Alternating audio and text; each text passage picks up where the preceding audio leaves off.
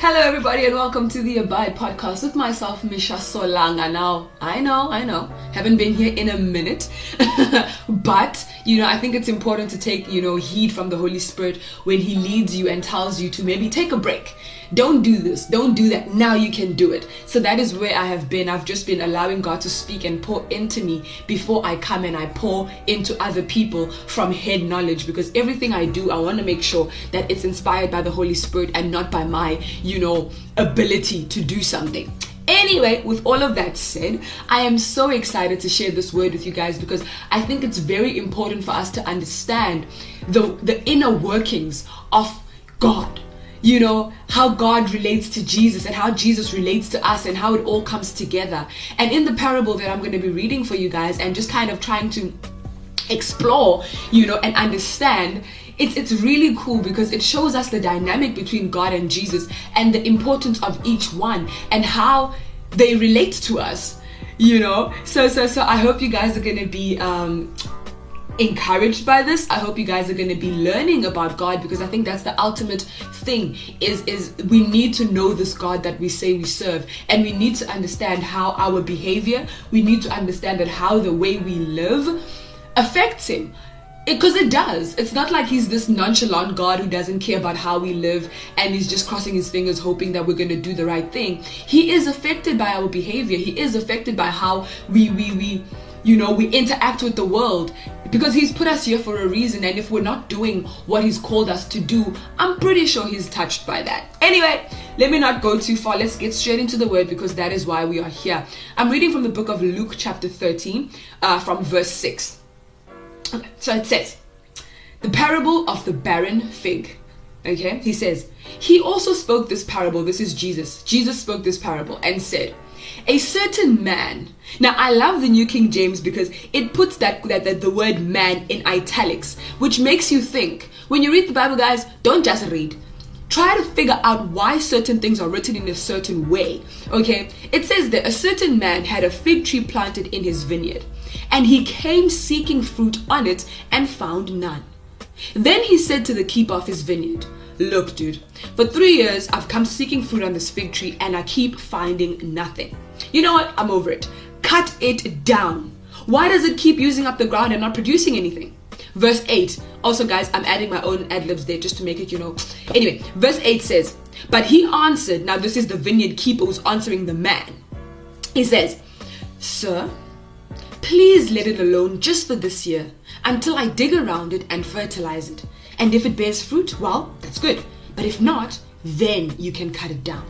Now, you see, guys, for me, when I read this, also not for the first time, because we keep coming back to the word of God, and each time He reveals something new. He takes you deeper. It all depends on your relationship with Him and how you've, the levels, because there are levels in this thing with God. He reveals Himself to you piece by piece. So the closer you come to Jesus, the more He reveals unto you. The closer you come, the more He opens up understanding for you and about His word and about Himself.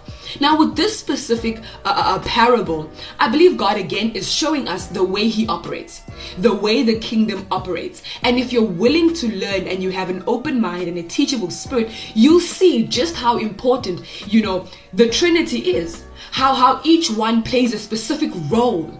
Okay, let's get into it. So I said in the beginning that it says there, a certain man in verse 6. And that man, I believe, symbolizes God, the Father.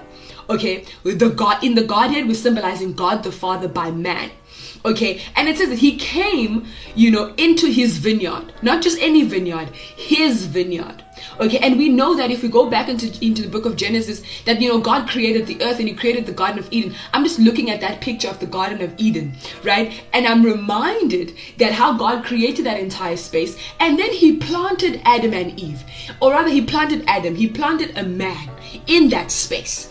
Okay, so we're going to look at the fig tree as metaphorically referring to man, as people, the people that God created, Christians, the church. Okay, just so bear with me and keep on the lookout for those keywords. So He comes into His vineyard, and I'm looking at it as God, looking down on earth.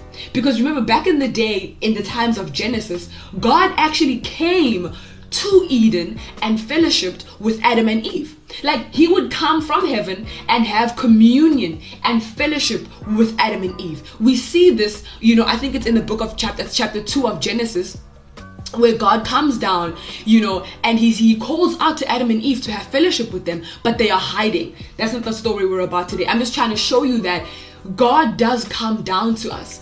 God does come and fellowship with us. It may no longer be physical like it was with Adam and Eve, but now it's spiritual. And he comes and checks how we are doing as the trees that he has planted on this earth. Now, in this specific parable, we see that God is coming, or the man is coming, to his tree to see if it's bearing fruit.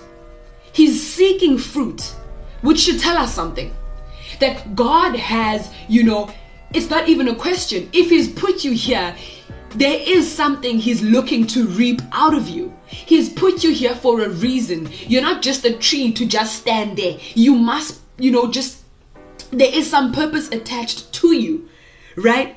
And when he comes seeking fruit, he finds none. Then he says to the keeper in verse 7, listen here. I've planted this thing years ago, and I keep coming to look at it, and there's no fruit here.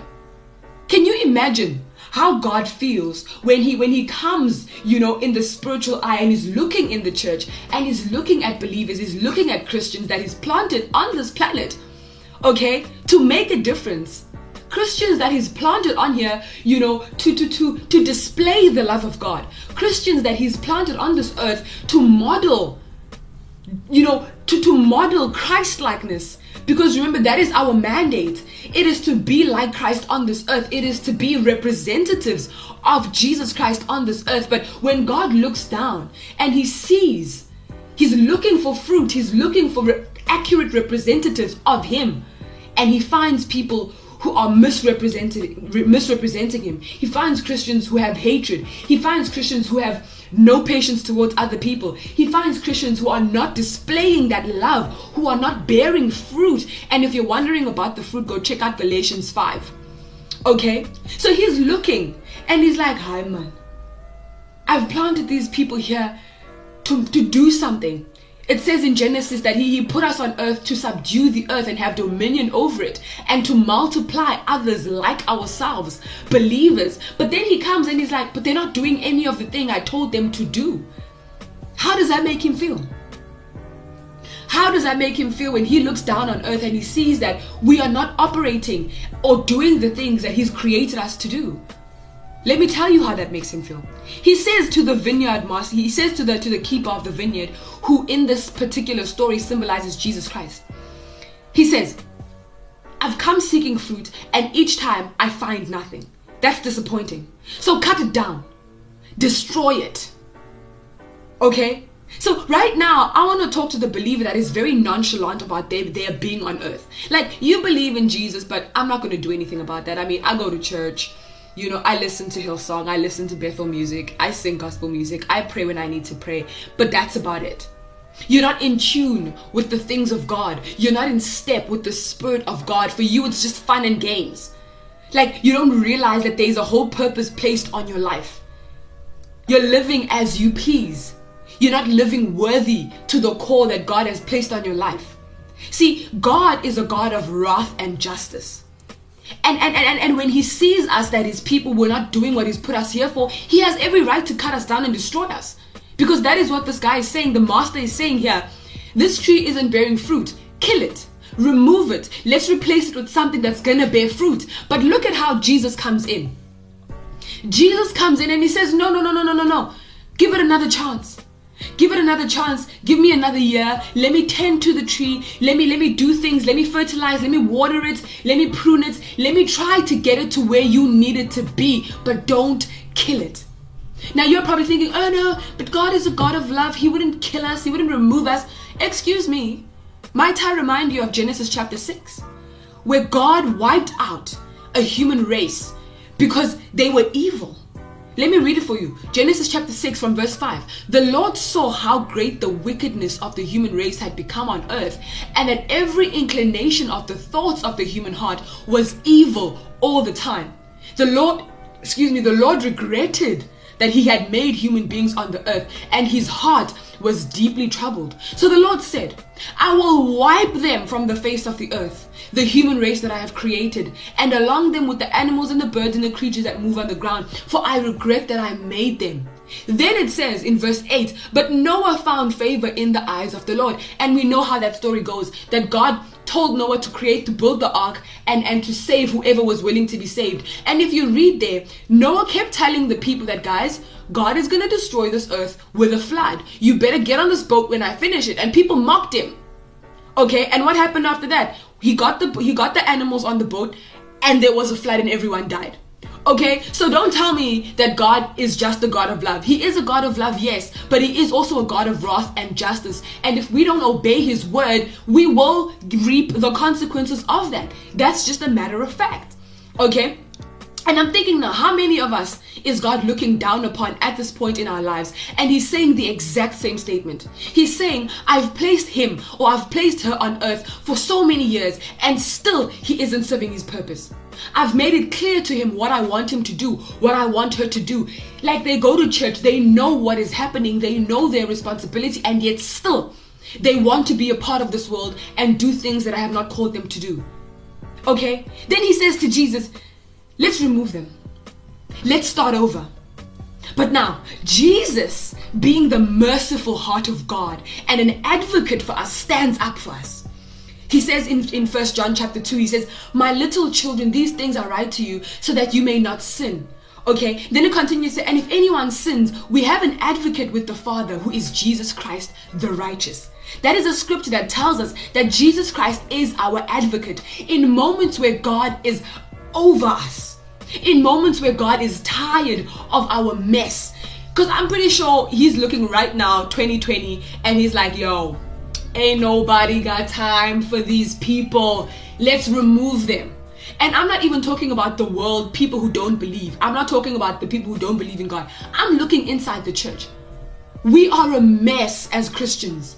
And I'm pretty sure God is so disappointed. I mean, there are some of us here, but all of us were a mess. And I'm pretty sure God looks at the church and is disappointed, because we are supposed to be an example for those who don't believe. But people who are not believers in Jesus look at the church, they look at Christians, and they're like, nah, there's nothing to be desired there. We're okay. We're okay. We don't need that Jesus. If that's how Christians live, then I'm better off not being a Christian. You know? So when things like that happen, God is in his moment of wrath, and then Jesus says, no. Okay, God, okay, Father, I get it, you're upset, you're angry, but give me time. Give me time to work on their hearts. Give me time to minister to them. Give me time to tend to them and to bring them into your likeness. An advocate is one who pleads the case of another. Do you get it? So in this parable, the vineyard keeper is pleading on the case of the fig tree to not be cut down, as the master is asking. Do you see why I'm making this comparison and saying that the garden keeper is like Jesus? Right? The keeper is pleading for the fig tree to not get cut down and to get one more chance. And I believe that every day when we make a mistake, every day when we fall into sin, whether consciously or unconsciously, Jesus is standing at the right hand of the Father. As Romans 8:34 tells us, he's standing at the right hand of the Father, and he is pleading for us that God doesn't cut us down. Okay, we've all made mistakes. I make mistakes. I sin. I'm like, oh my gosh, I'm so sorry I did that. But Jesus every day, by the grace of God, is pleading for us, for God not to remove us from this earth, because he sees, yo guys, the love of God is just next level, hey? Because I'm thinking now, Jesus sees the end in the beginning. Right? He is the Alpha and the Omega. So he knows where we have the potential to be. He knows who we have the potential to become. So every day he's fighting for that person to manifest. He's fighting that we don't get, removed from this earth. He's fighting not only for God's wrath to not be upon us, but he's also fighting against the plans of the enemy that are coming against us. Can you see how we need to appreciate Jesus for the work he does? We think it's just we think the work of Jesus ended on Calvary on the cross when he died for our sins and then he rose again. But that's not the case. Every day of our existence, he is still pleading with God for us. How amazing is that? I mean, even in this moment, I'm in awe of the work that Jesus does for us, because I know as humans, hello now. I'm gonna get over you too. If I keep defending you for things that you do and I keep telling you don't do it and you keep doing it, it's only a matter of time until I'm like, you know what? Do you, boo. Ain't nobody got time for that. But you see, that's the difference between human love and God's love. Oh, guys, I'm actually feeling really overwhelmed with the love of God right now and how good he is, because every time I speak the word of God and I share a message, it ministers to me, because I see how we've all fallen short of the glory of God. But daily, he fights for us. If that doesn't encourage you, and if that doesn't make you want to stop doing things that are hurting God, to stop disappointing God by the way that you live, by the way that you think. And not to say that we're not going to make mistakes, but we need to get to a point as believers where we are not chasing sin anymore. Do you know what I mean? Where we are not like, even it doesn't feel like FOMO. You need to get to a point where your life that you're living for God is something that you desire, that you see as a privilege, not as a burden. Because I promise you, it's probably like a high percentage of believers who feel burdened by the fact that they're living for God, who feel burdened by not doing things that the Bible says we mustn't do. And that is not what God wants. God doesn't want this walk and this relationship to be a burden on you. He wants you to see it as a privilege, because it's a relationship. He wants it for you, but he wants you to want it too. Anyway, let me move on. So, like I said, each day we're missing the mark, we're sinning, we're making mistakes, and we're not living in God's intended will. But you know what? He keeps tapping into the mercy. He keeps tapping into the mercy. And we do something wrong, and maybe some of us should have died by now. Some of our actions should have resulted in death, in sickness, in unfortunate circumstances, but because of the mercy of Jesus Christ, they don't kill us. Sometimes we get punished by God, and we can feel like, I know something's wrong here, but it doesn't kill us, because that's the mercy of God. He keeps us alive. He gives us another day, even though we do wrong. That is the work of Jesus in our lives. The mercy that Jesus displays to us. Like I said, the owner of the vineyard says something specific. He says, why does it use up the ground? Go back to the verse. Go back to verse 7. The owner of the vineyard says, why does it use up the ground? And simply put, God is basically saying, whatever or whoever is not bearing fruit is taking up space. Come on, somebody. If you are not bearing fruit, if you are not living out the purposes that God has called you to do, you are taking up space on this earth. Colossians 1:10 tells us that you may walk worthy of the calling, fully pleasing him, being fruitful in every work and increasing in the knowledge of God. The question I want to pose to you is, are you taking up space on this earth, or are you walking worthy of the calling that God has placed on your life? Think about it. Don't just answer. Take a moment and think. Am I walking worthy? Am I heeding God's call upon my life and actually living up to it? See, walking worthy of a calling is not a complex thing. We make it complicated. It's not this huge, intimidating job. It's as simple as being fruitful. It's as simple as being in tune with... See, listen. Fruitfulness is not going to happen by wishing to be fruitful. We're not going to be fruitful by simply saying, God, I want to be fruitful. Let's be fruitful today.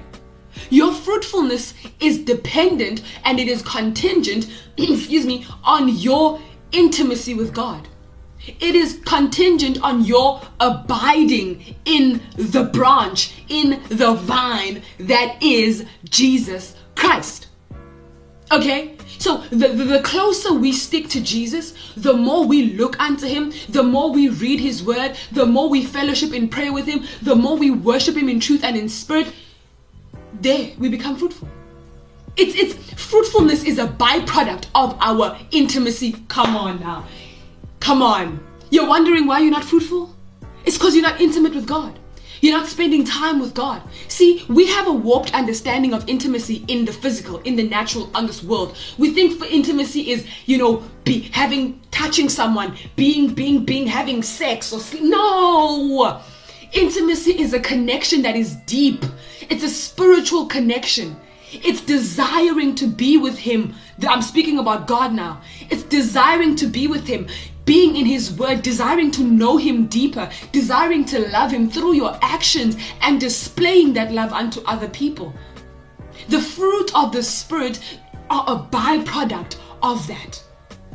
So if you're not bearing fruit, go read Galatians 5. If we're not bearing fruit in certain areas of our lives or in all of our life, it should be an indication that you're not spending enough time with God. Plain and simple.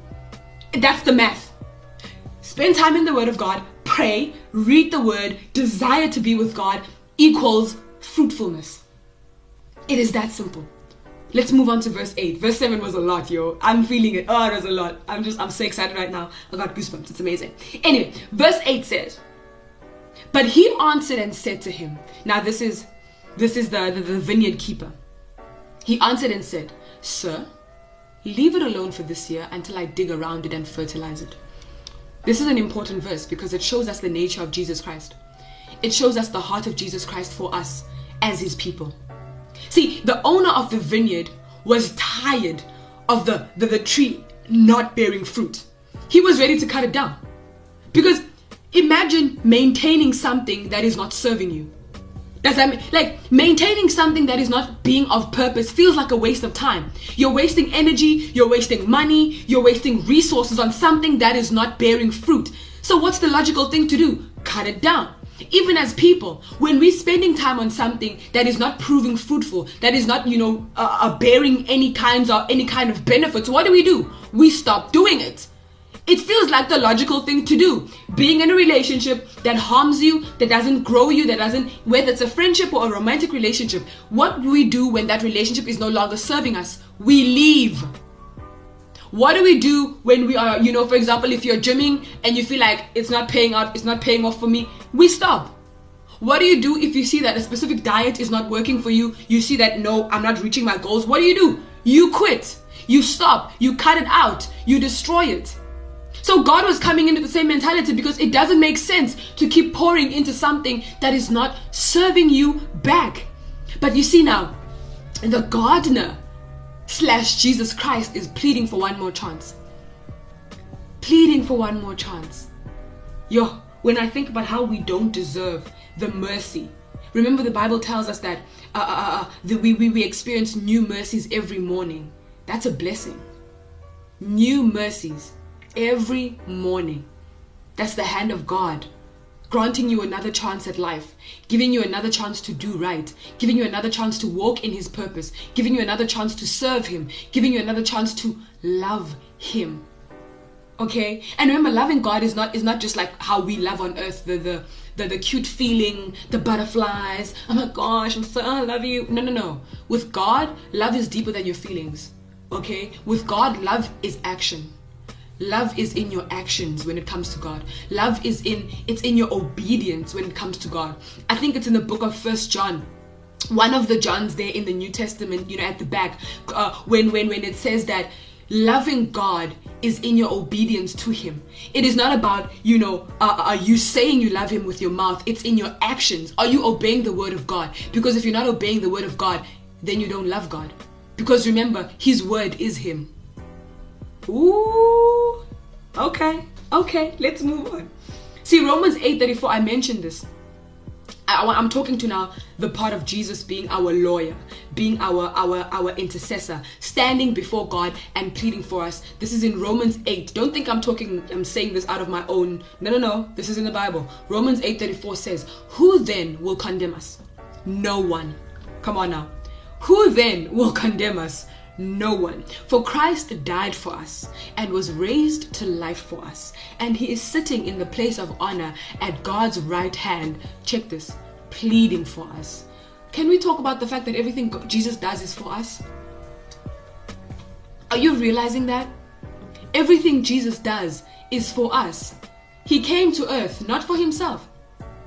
He came here to die for us, not for himself, because I can imagine that was not fun. Then what did he do? He could have stayed dead and be like, you know what, I'm over it, I'm tired. No, but he was raised to life again, not for himself, for us. And now that he's raised up, it's not like he's just chilling, enjoying, living his best life because he did his work. No. It says he's at the right hand of God, pleading for us. So his job is never done. So when we disappoint God by way of our actions and thoughts, of course, I'm sure he has his moments where he's like, these people are, guys, I'm done. I'm tired. I'm tired now. These people, no. It's time. Let's just remove them. Remember the story of Noah, how God removed the people, right? So we know it's possible, but then we know we have Jesus who's interceding for us daily. If that doesn't change your heart, if that doesn't, I don't know what it's supposed to do, but it's doing something for me. Every day, I think it's the book of Philippians. Is it Philippians or I'm not sure, but it speaks about, it's chapter 1 verse 6, where it says that he who has started a good work in you will not stop.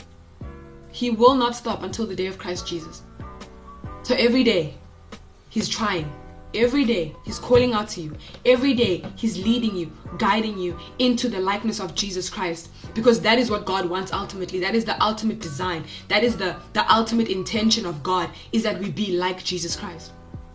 So Jesus every day is fighting for us to get another chance to be like him. Now I want to finish it off where he says, and if it bears fruit, well, that's good. But if not, after that, you can cut it down.